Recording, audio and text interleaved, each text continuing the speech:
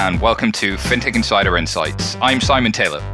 On today's episode, we're going to take a closer look at the digital banking space and evolutions of bank branches post-pandemic.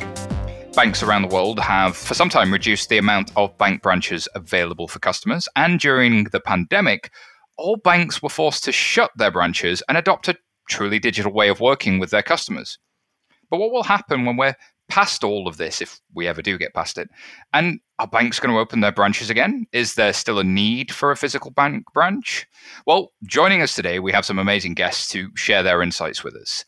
Making some FinTech Insider debuts, we have Stephen Jury, who is Director of Innovation at Santander UK. Thanks for coming on the show. Can you tell us a little bit more about what you do at Santander, Stephen?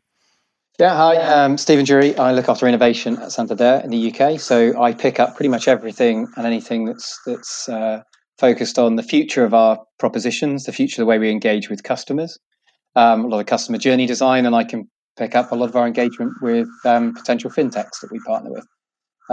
In particular, putting together things like proofs of concept that help us prove out potential value of partnerships between us and fintechs that can help us transform the way we engage our customers.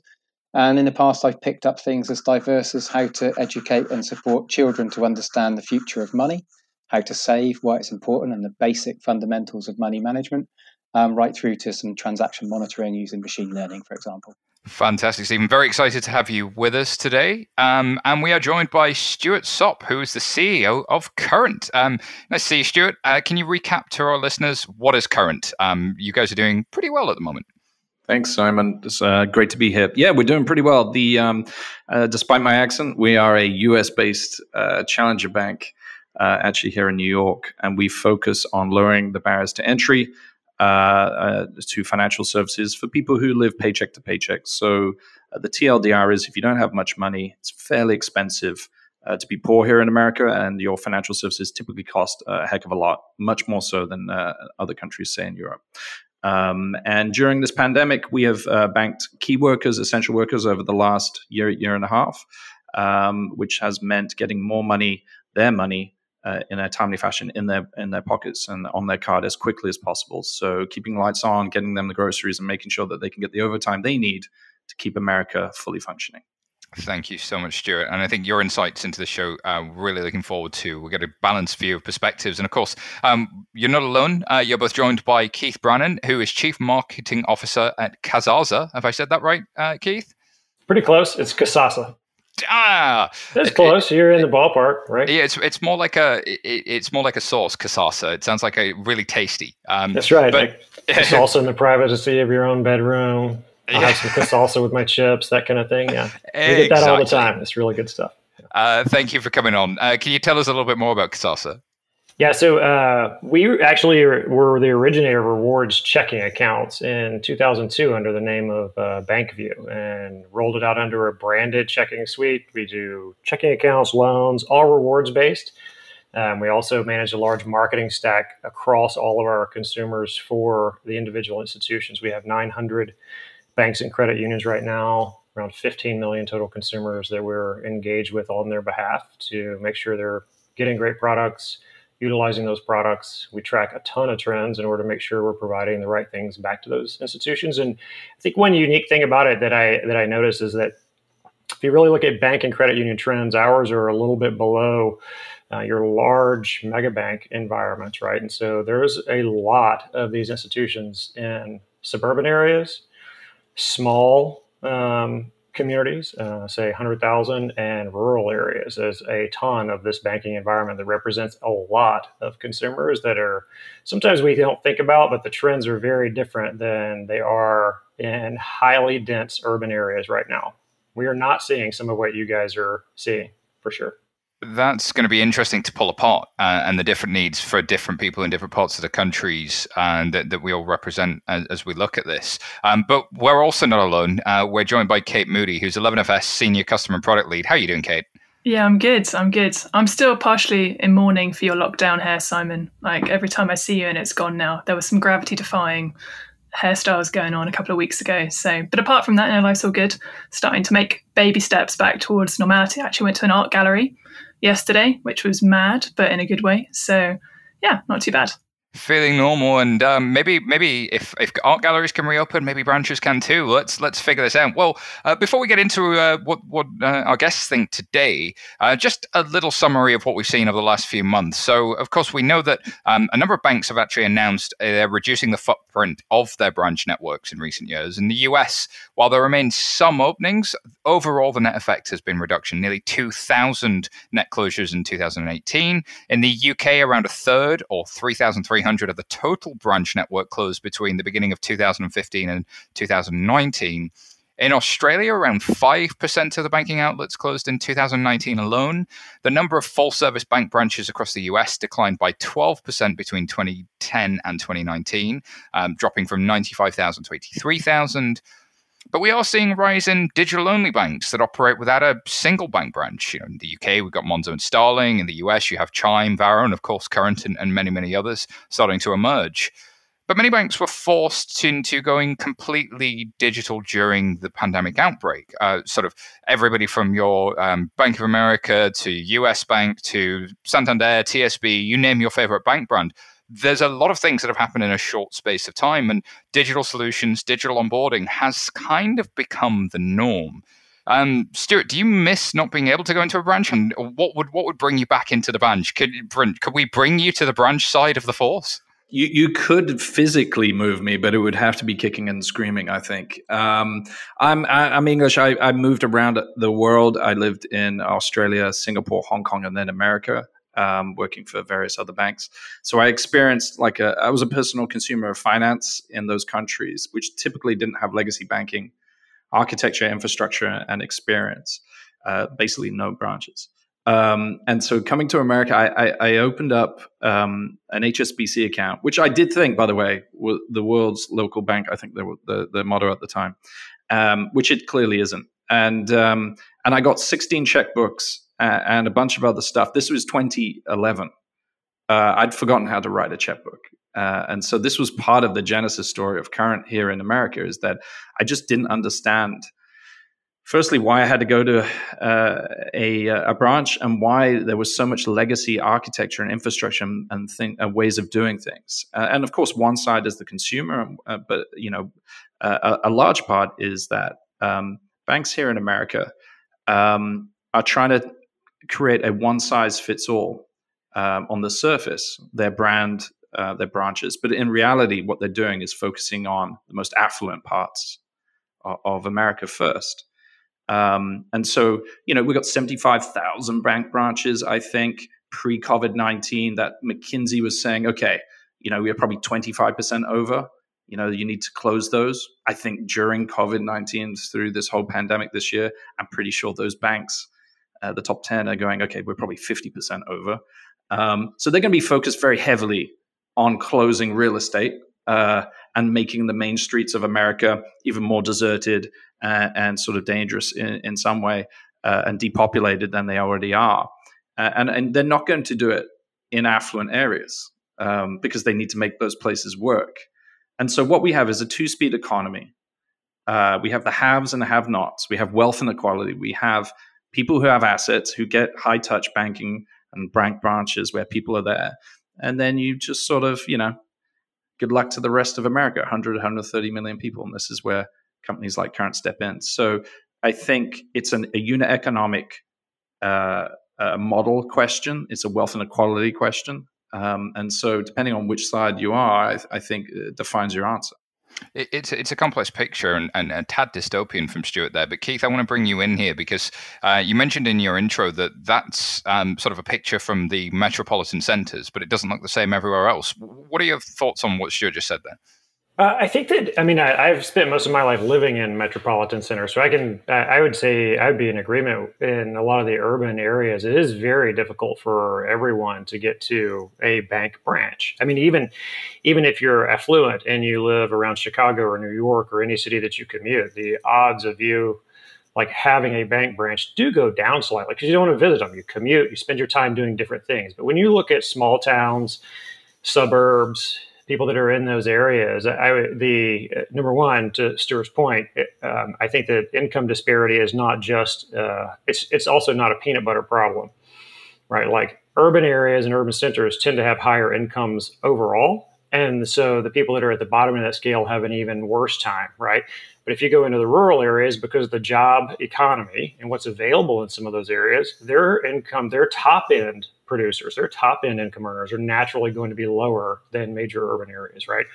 And that's kind of across the United States. So you do have it, you of course have the super rich that are going to live in those areas. But as a general rule, you don't have quite the super high incomes on the mass scale and percentage wise in a lot of the rural and smaller town areas that you might, and big urban areas where companies that can pay a lot have moved.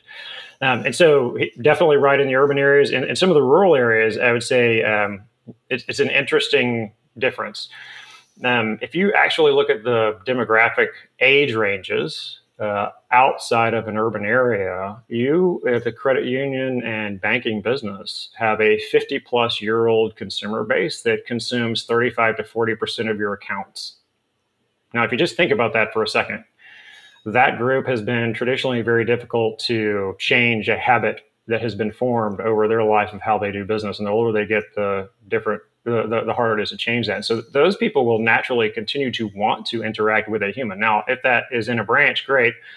They will continue to come to a branch. They, I think, also still will want more and more technological enablement. So we see all of our institutions wanting to invest in that technological enablement, but we also see all of our institutions opening up quite rapidly to allow for people to come into their branches, because it is a real service impact and it is a real acquisition impact. We run a ton of marketing for all these institutions.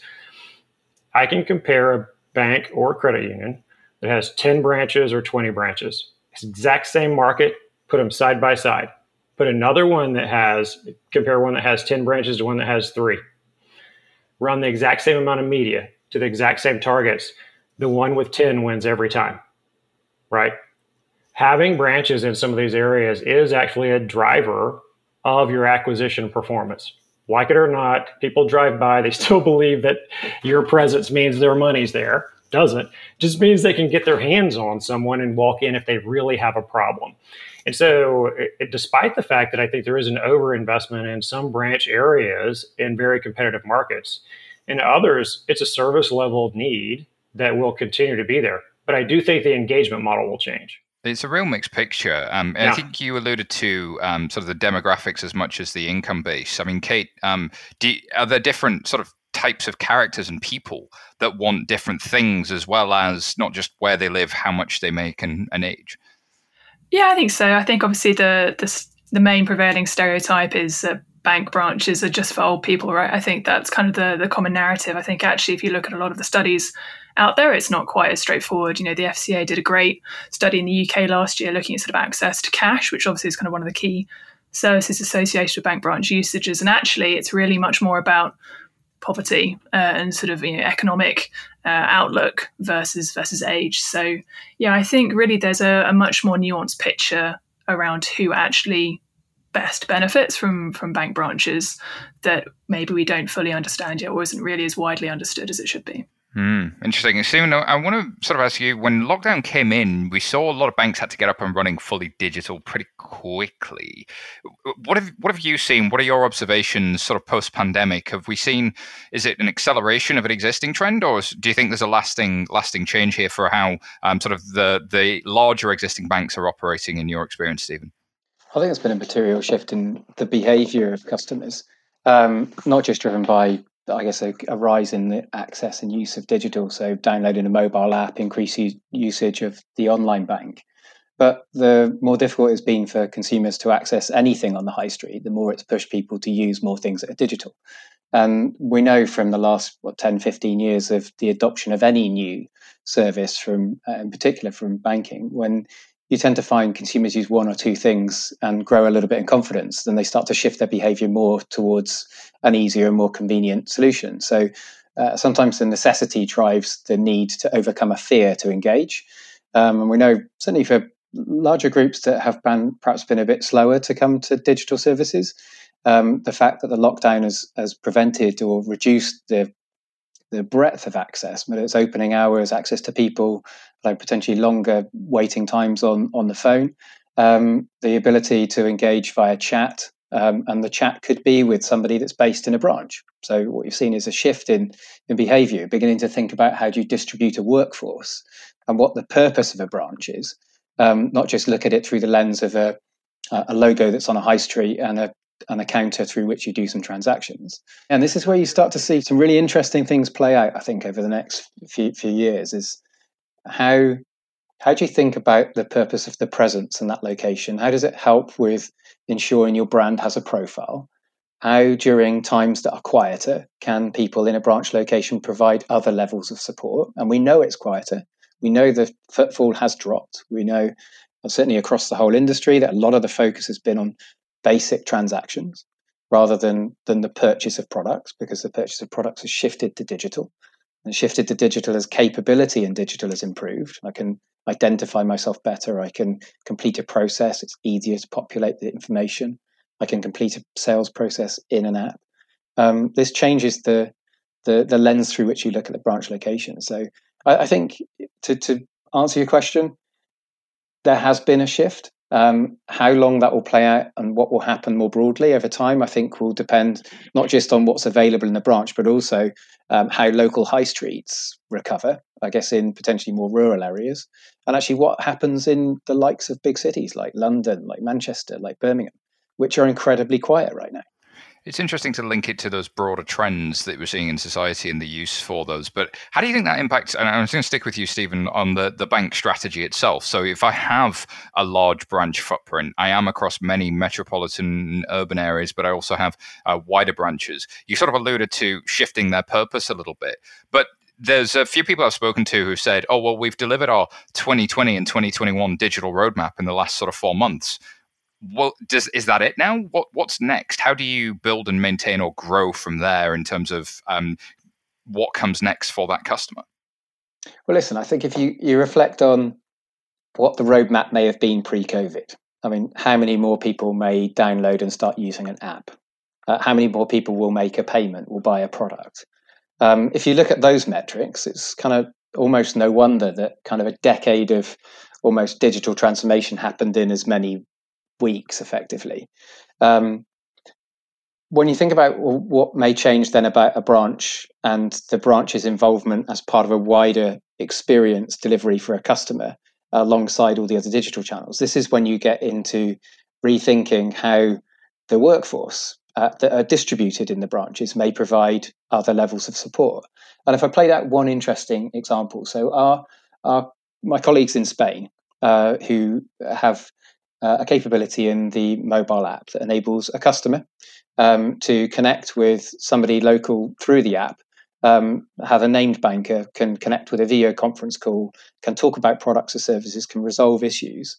Now, you start to bring that to life and think about how that might change the nature of the strategy to engage people locally who work out of branches with people that are based locally, but using all the security and all the capabilities that exist through digital and through an app.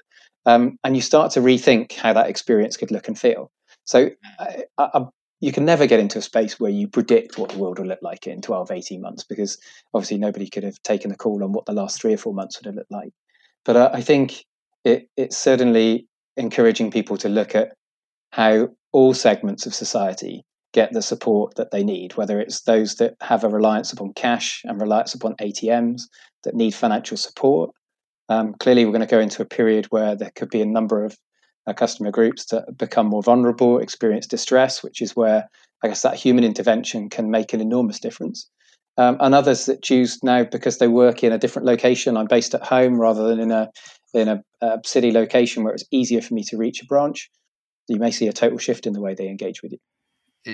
I want to come in, Stuart, just briefly. In the US, it's very cash and check heavy sort of nation historically, which has kind of relied on branches. What shifts are you seeing in the pandemic that allow people to deal with that sort of more manual, more paper-based stuff that the digital experiences are unlocking?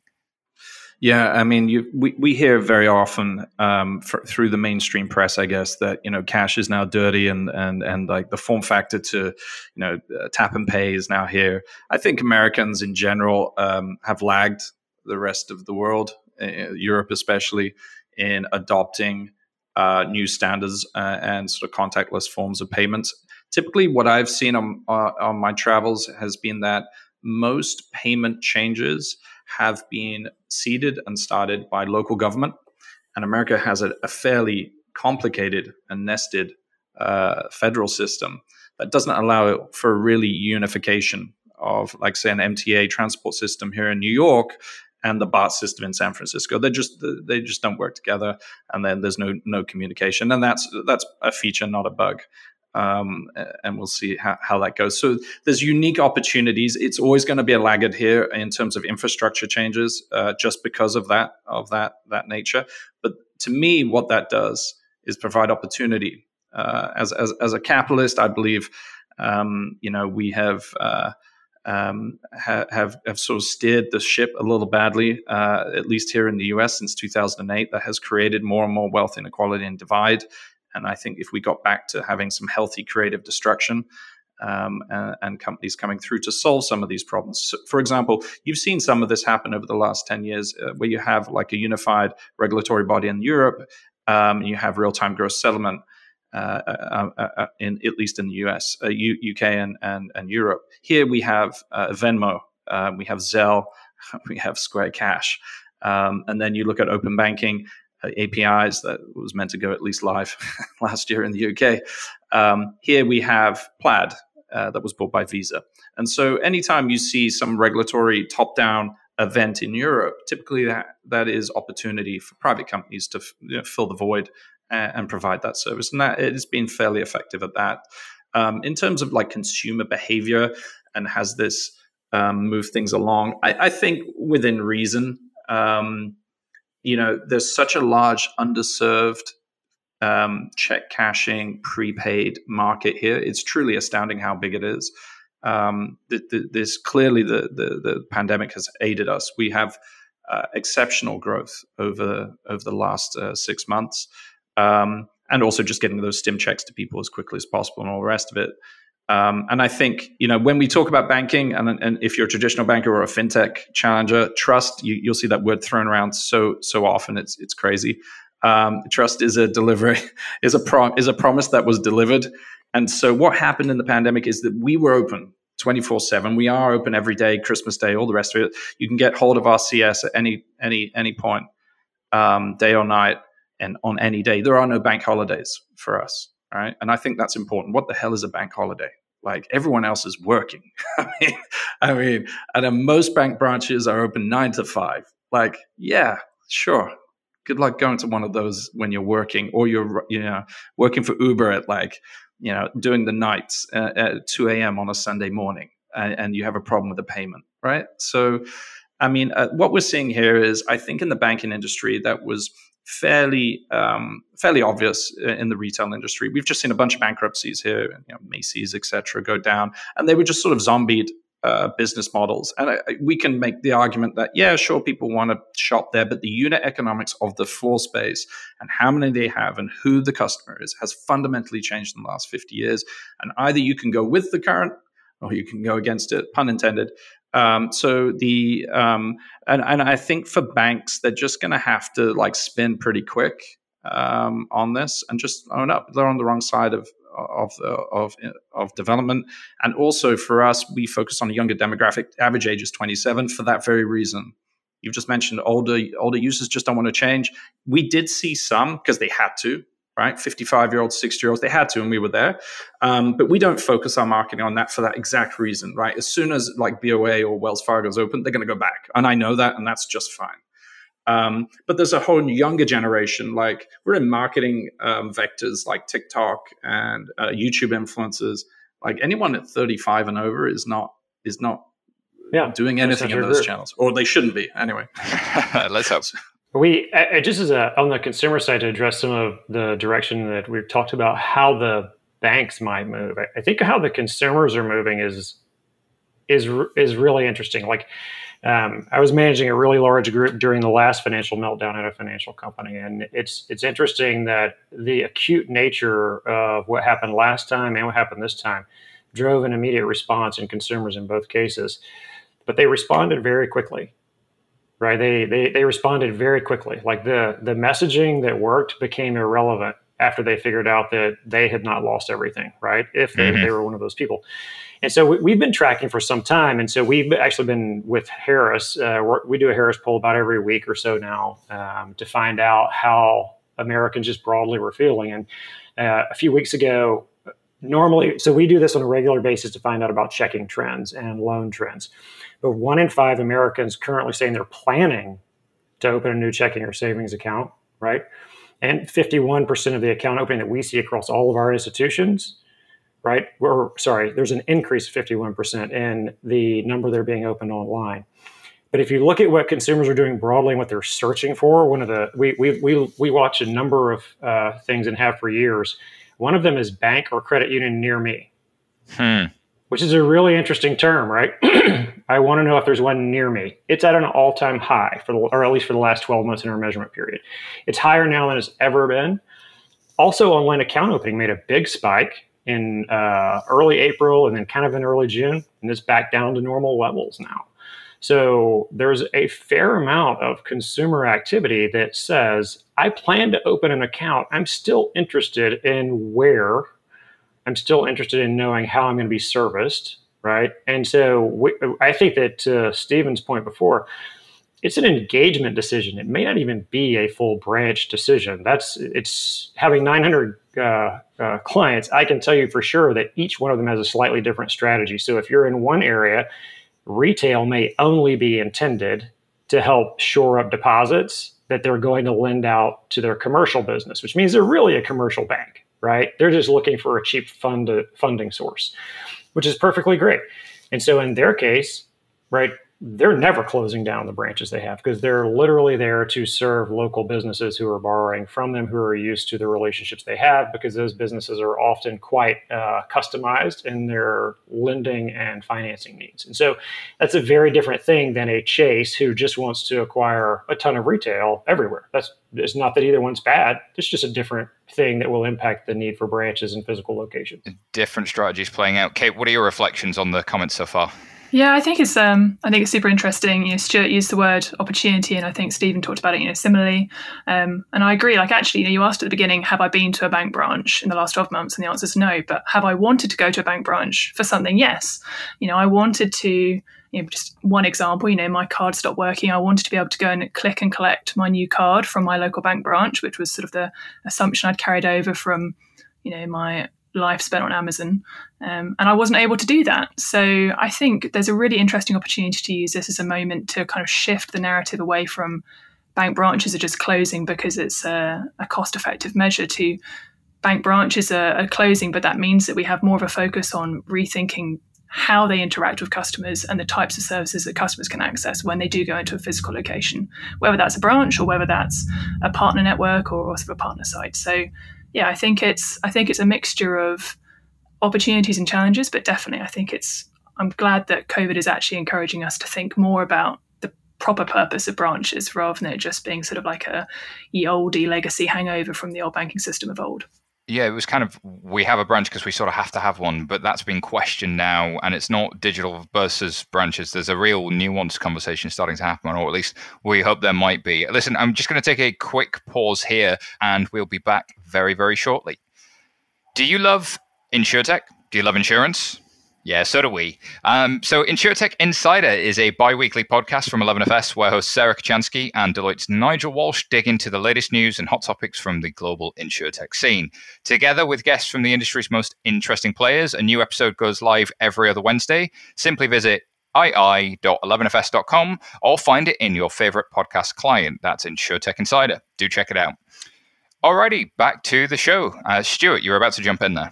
Yeah, just to jump in on Kate's comment there about, her personal example of needing a card. And I think that's really important. For example, at Current, you lose your card, you can't find it. You can pause it in the app, and then you can have a virtual card displayed on your phone, and you can keep going through those instantly.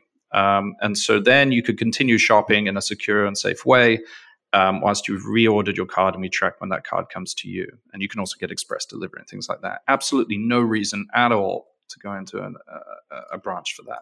And I think that's where we're sort of ending up, right? Like when I look at why you need to go into a branch, all of those reasons can be solved. There is no hardware other than the card, right? And you think about like the Apple Store idea, and a lot of big banks go, hey, I just want it to look like a Genius Bar.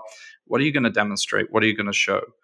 The only thing you really need branches for, in my opinion, is for heavy, complex transactions like mortgages, things that take life decisions, that take a lot, big cycles and a lot of money. And people do need hand-holding on those. They need to understand the implications in their life and all that stuff. And I maybe even mortgages. I know we have a bunch of mortgage online competitors coming through here, at least in New York. They get done as well. But my view is that we've sort of strayed away, at least in the US, from an advisory role. Many branch employees are low-paid workers. Even on Current, we see a bunch of Wells Fargo, Bank of America employees who are branch employees at Current, banking with Current, and they get a free account from those big branches, and they're just not looked after. They're not the focus. They're still part of this demographic that's left and ostracized by the banking network. That's super interesting. I want to pick up on that human point, because I think that competitive advantage of a human has kind of faded away as the branch has been a cost to be managed rather than an opportunity to service somebody. And Kate, the psychology around when I'm making a big transaction, it doesn't matter if the computer says it's okay. There's a certain number for everybody where they want a person to tell them that. And can you pull that apart a little bit? Yeah, sure. I mean, we spend a lot of time speaking directly to customers when we're designing new propositions. I was speaking to some customers for a project a couple of weeks ago, and there was one lady I was chatting to who went into her branch every year to sit down and just have someone like talk through her finances with her. And at the moment, to Stuart's point, that doesn't have to happen person to person in a branch. But for her, like, there was a huge emotional value to that. There was a human relationship. We talked about trust earlier. I think there are lots of sort of, obviously the mortgage use case is a clear one, makes a load of sense. But I think there are also lots of other elements where the human connection is really important too, that might be smaller. I live in West London. I live next to, a fairly market-based area. The queue outside my local bank is like down the street every day at the moment. And it's absolutely chucking it down with rain today. The queue is still there. So there are still lots and lots of emotional needs and personal needs that branches are solving for that the digital space could catch up with, but it hasn't got there yet. How do we go about doing that, Keith? How do we start to solve for some of those? And should we be trying to, can digital be human too? Like, how do you bring that, all the benefits of real-time, intelligent, contextual services that digital gives you, but not lose the human element? Is that something that we should even aspire to? I mean, personally, yeah. I think that the engagement model that we've talked about that allows a branch to be present, because if you remember the banking system in the U.S. and around the world, it is what you would call a trust-based system, though that Stuart said, yeah, that trust gets overused. But the very basis of trust and the reason the banks are there was to confirm that someone giving you money actually had the money to give you, right? And it's very difficult to displace the intermediary concept. At the same time, that intermediary has to do other things for you. And those other things that get into a more complicated financial life or service-oriented is where that need for human engagement comes in. And I would also say that I'm not totally convinced that the banks really want to, and I mean, they do own the branches. They want them to be efficient, right? I mean, like if they were all manufacturing companies, they would never have a branch, right? Because it's nowhere near Six Sigma. That's the least productive manufacturing floor on the planet. But when it comes to engaging consumers, if you look at the difference between a small bank and a large bank in the United States, they're one of the few businesses in the world that are truly run by a balance sheet. Most of them are run by income statements, right? Banks are run by balance sheets. And when you look at the balance sheet of a large institution, in the neighborhood of 40% of their net income comes from non-interest income, fees, and things associated with non-checking products or interchange, which means that in order for them to get more of that, you have to have a relationship beyond setting up an account, or you have to charge fees on every account for you to have it monthly. And consumers, I would say that's going in the other direction. Consumers don't tend to like that if they're not getting something extra for it. And so in order for them to maintain the non-interest income, which protects their businesses in a downturn like this, like if you look at Japan and some of the other economies, when they've been in a low interest environment for a really long time, the impact on their net interest margin is incredible over a long period of time because their expenses don't track as fast as their income does. If you look at small banks and credit unions, it's even more outsized. Only about 15% of their net comes from non-interest income, which means in order for them to get any of that and compete with large institutions, they have to continue to have a way to give more fee-based services to the consumer. And until that digital experience allows them to reliably increase that income, it's going to be very difficult for a lot of these banks to say, I'm going to jettison all these branches where people walk in and give me fees, and I'm going to trust that in a low interest rate environment, I'm going to be able to thrive. And by the way, what am I going to do with all these darn deposits that I've got suddenly? I mean, they've got tons of them. They don't need deposits right now, and they need swipes on those deposits, and they need fees on the other services you buy. And those are often still sold in a cross-sold post-marketing environment. It's just difficult for them to do it online. So it is a balance sheet driven decision for them. It's a really interesting set of strategic questions that they're facing when there's too many deposits and there's not enough income coming at them that kind of faces that. But I like this point about branches being this sort of reason why the fees are there, because you're getting all this added value from the human. Stephen, is there a way to start to surface that value from the human in, with the benefit, you talked earlier about chat, are there other ways you can start to blend those things together? And what have you seen that's along those lines? Hold on a second, just to be clear. I'm not saying the reason that the branches exist is because of the value you get out of having one. I'm saying the reason that banks will maintain them is because currently that's the distribution of the fees for other non-checking account services where someone will sign up easily online. I'm saying that their decision to remove it's not a service-based thing, it's that's their channel. It makes it much more difficult to get all of the ancillary fees from commercial through mortgage, through debt consolidation, through all the things they do. So it's more of a cross-sell point. That are different. Yeah, and they need them to do that service and cross-sell. And by the way, I'm not saying that everyone should keep their branches open. I mean, I think we should go fast toward more digital. I just want to make sure we're balancing that with the fact that consumers haven't given up on it. And there is still a need to go in for a lot of these things that are very important to the banks. And I think, Keith, to your point around consumers have not given up on it, I think is a reflection of how and why people come into a branch at the moment. So I think it's important to realise that probably 90% of all engagement at a branch is to perform basic transactions, coming in to pay money in, take money out, not necessarily buy complex products, sit down for an interview, share information, make a decision in a local branch. I mean, there's a lot less of that happening. And a lot less of that happens because consumers' lives are incredibly busy, and it's way more convenient to sit down with the information you've got at home and cover a lot of that process, unless you have a problem with it, just from the comfort of your own home. So, I think what Simon, you're trying to grasp at is how do you blend that human touch and that human experience with the presence on a high street, whether that's in a large city area or somewhere more rural.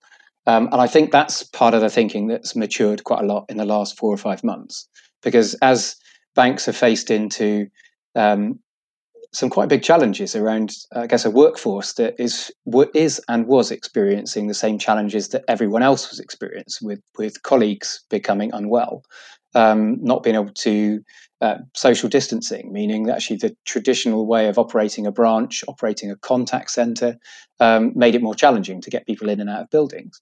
Now, when that begins to constrain your ability to deliver that human touch, whether that's through a contact centre or on a local high street, you start to think about how you connect your workforce with your customer base in entirely new ways.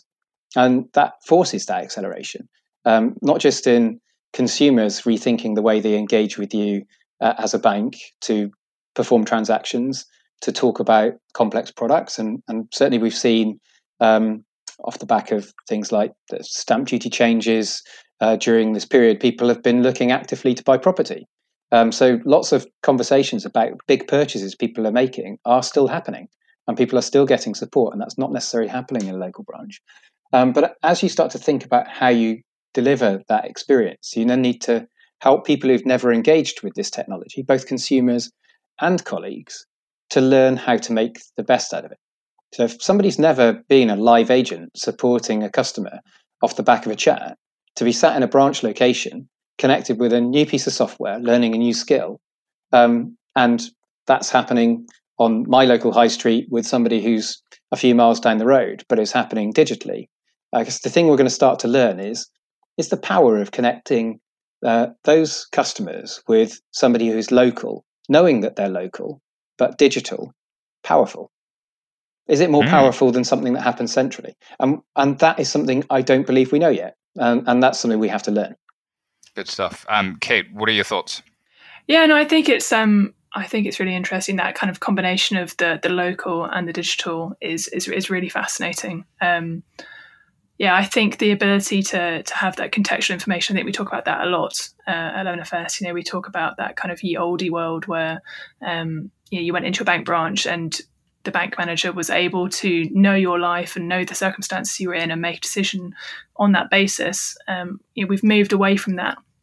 And now we potentially have the opportunity to try and, to Stephen's point, to try and build a digital model which connects people back into local institutions. It was really interesting to see Jez, the CEO at Barclays, talking about how banks might start to repurpose their office buildings to move staff out of their central London offices and out into local environments where they could actually understand their customers more directly. So, yeah, and I agree. I think that balance between the local and the digital is going to be a really interesting space to watch. The great relocalizing.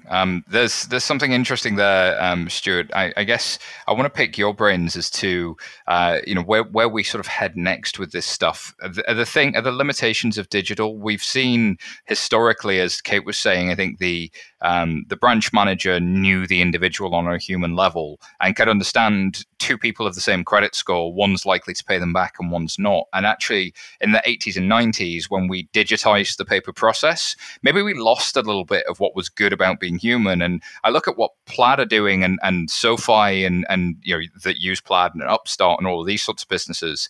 They're able to use data to try and drive a more personalized view as to who this person is. But do you need the human touch still in that? How do you think about how you can get the best of both in these things? Yeah, obviously we don't own any branches here at Current, but if I was at a large bank, I mean, I've said this for a couple of years, so it's pre-pandemic and post-pandemic, I'd be, retooling all my branches, not to coffee shops, but to daycare or high-impact tutoring. For like distributed schools, provide value to people who need to come to the high street, if there is a high street or main street left, for a couple of hours where someone can drop their kids off or they can get something that's worthwhile. To me, that's a free piece of advice for anyone listening. That's what would get me and a bunch of other people to actually engage and think highly of the brand. To be quite frank, everyone is working double. Everyone's at home with their kids. Think about it. Like, I don't need another coffee shop, but I do need daycare. And I'm sure every parent out there would be nodding. In terms of the future, look, I just feel like, if you're running a big bank, you've got elderly, you've got a brand that's one size fits all, and you've got lots and lots of different needs from a lot of different customers. And I think whilst that's great in a world pre-digital, I don't think, because you did TV and you had a branch network, whoever came in, right?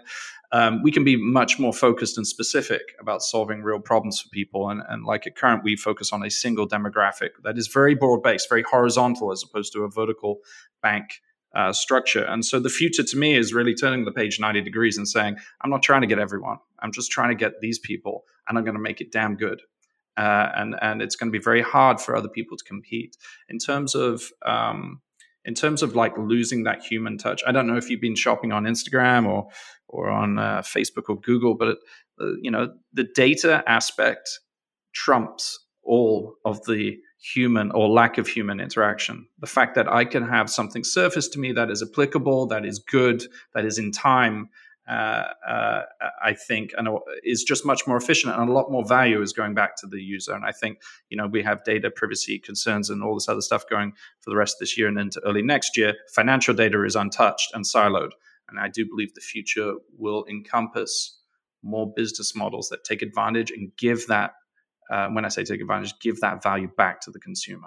Yeah, I think I'd be interested just picking up on one of the points that Stuart makes there, because I think it talks about, we're talking very much about how different segments engage with their money. And I think Keith picked up on this, so kind of some groups of society, and not necessarily, it does maybe edge towards an older or an aging population, but it also edges towards those that are perhaps not so digitally mature or digitally confident, do still rely on a branch. They come in for support. They use the ATMs to support them with budgeting. So they'll take money out and use the money they've taken out to help them budget week to week, get paycheck to paycheck.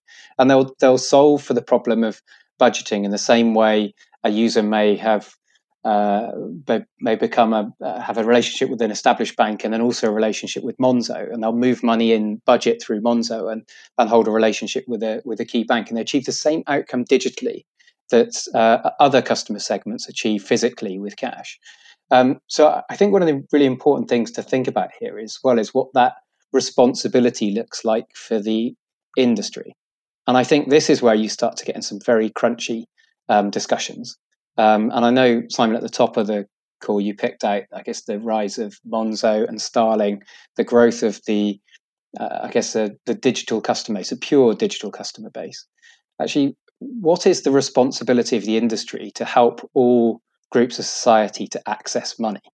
And does that just fall to those that happen to have had branches that were established many years ago, which people are now going into less and less often because there is now more competition and more players distributing customers? Should that fall to just that group, or should it fall to all of those who are now operating in financial services, delivering support and taking responsibility to ensure every part of society can access banking? So it's almost implying then that you should almost go the other way. Instead of more smaller niche banks, all banks should serve everyone, or at least share the responsibility of being able to help everybody. And I think that's an interesting question. Is it? I know things have been explored around shared branch locations for groups that aren't digital or not comfortable for operating digital, or are more vulnerable. But I guess as we look at it as an industry, we have a responsibility. When we look at the way the industry is shifting, it's inevitably shifting to be more digital. And I think this is where quite a mature conversation needs to be had about how do we get to the right outcome for all parts of society collectively, accepting the fact that there are very different business models that are evolving for those players that are coming and competing. Because I think the competition breeds the innovation, but the innovation and the outcome shouldn't be at the expense of certain groups of society. And I want to pick up on Stuart's point, though, because I think he is sort of looked to a very sort of cash, arguably excluded segment. Yes, younger, but an arguably excluded segment historically. But I think part of the reason banks like Current exists, and Monzo and Starling and others, is the cost of creating the underlying financial infrastructure is lower than ever before because of bank as a service platforms, because of like the underlying infrastructure. And is there something about the old bank business model, Keith, that was it was just so expensive to run a lot of this stuff for quite some time? You're lugging all of that cost with you, and you kind of have this responsibility, and you have a book that serves everybody. They just didn't have the opportunity to be niche. They couldn't make a business case being niche. And do you think then we will see people pick off bits of the market and then move away from that sort of universality that sort of had been historically the target, or at least the accepted norm? Yeah, I think that when you look at what Stuart works on and then what a typical bank is doing, like one of my biggest concerns for all banking environments is that I would call it for lack of a better term, guys, I don't know if this is the right term or not, but if you were a banker, you might call it a turned down product. I think it's travesty in many cases that someone can ask for a checking account who just wants a place to reliably have trust in the financial system and can't get one. There should always be a place for that person. If you say you're serving a local community, there should always be a place for that person to fall into the right segmented product that will serve their needs. It doesn't have to be the same for everyone. And that's part of what Stephen was saying. We want to make sure that we've got, as a bank provider, whether it's local or online, that you do have a responsibility to meet the needs of many of the people who actually just simply need that service. And I personally think that's the way that everyone should be moving. I think it's going to get more and more tricky in some cases for a lot of banks right now. You know, I mean, like if you're flush with, if you're liquid, and they are all liquid right now, lots of deposits, what they're looking for is accounts. And the only reason you want accounts instead of deposits is if those accounts can do other things with you. It's really a tough situation for those banks that haven't made the investment, because they're looking at it saying, how do I make a digital investment into something? And traditionally, Simon, if you look at the difficulty in again, dealing with a lot of integrations, integrating with the core is no easy thing.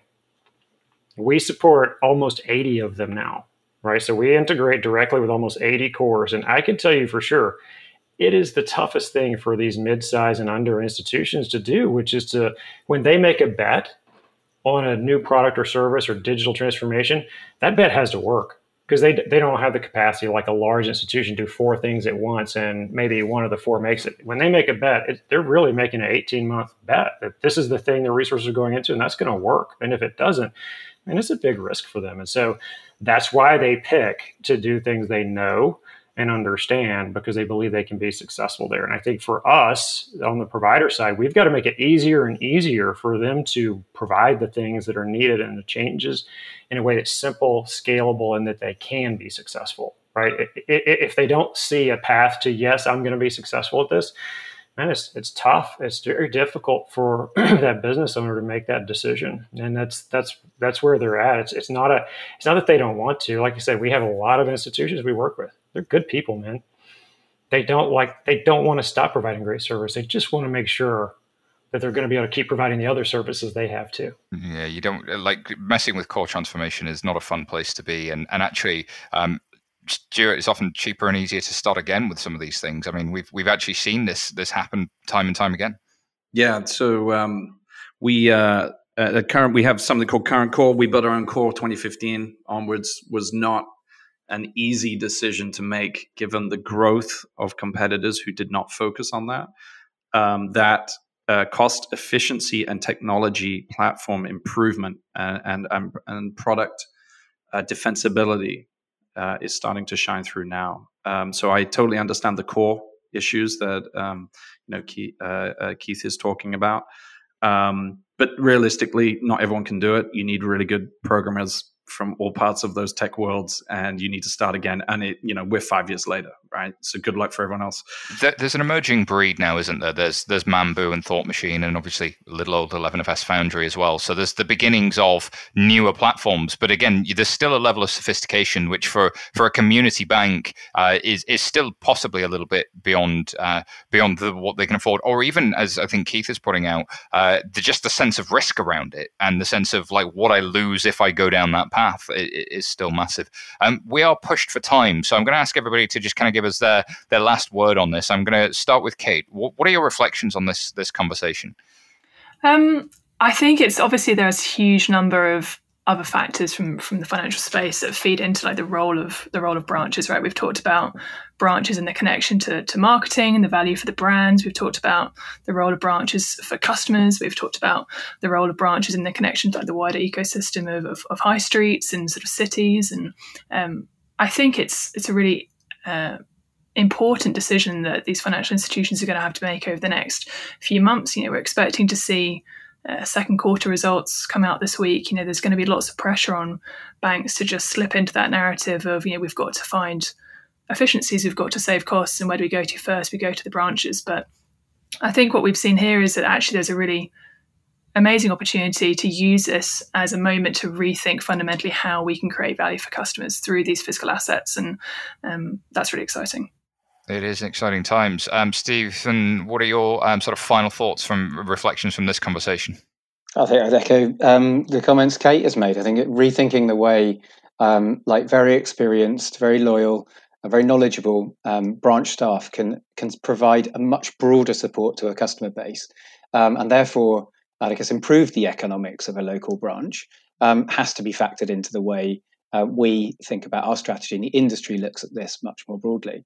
But I think what remains to be seen now is we're just coming out the back of the COVID impacts. We're seeing consumer behaviour shift. We're seeing a much greater comfort with digital, and how you create a proposition that has that human touch and a kind of indistinguishable blend between the digital and the human, both local and central. I think is just a must, and it's something that we will have to work through over the coming sort of 6, 12, 24 months. The journey is not done, it seems. Oh, Stephen, thank you so much. Thank you for contributing to it. Stuart, how about yourself? What are your reflections from today? Is it the end for branches, or do they all need to become daycare centres? Yeah, I mean, that would be great if you wanted more engagement. I think that's what you'd do. I think the big banks are all going to cut a bunch in rural and non-performing areas. Of course, there's regulation that will stop them doing that, and that's a good thing because they've relied on regulation and been an extension of the government by 2008 and the most recent pandemic, right? Basically, too big to fail. So there is a cost to that, and they should bear that. I feel like the branch networks for the big banks, after they've cut those, will then move quickly towards business banking. It's the most sense. It's the only place you'd want to do. You have to take in cash daily, things like that. And so I think there's going to be a rush. And of course, that vector is being taken down by fintech as well. So that'll be a race to sort of retool those. And of course, then there's niche banking, agricultural banking, or just like these vectors where you just can't do it digitally. You need hand-holding. You have relationships that are more meaningful and the money's bigger.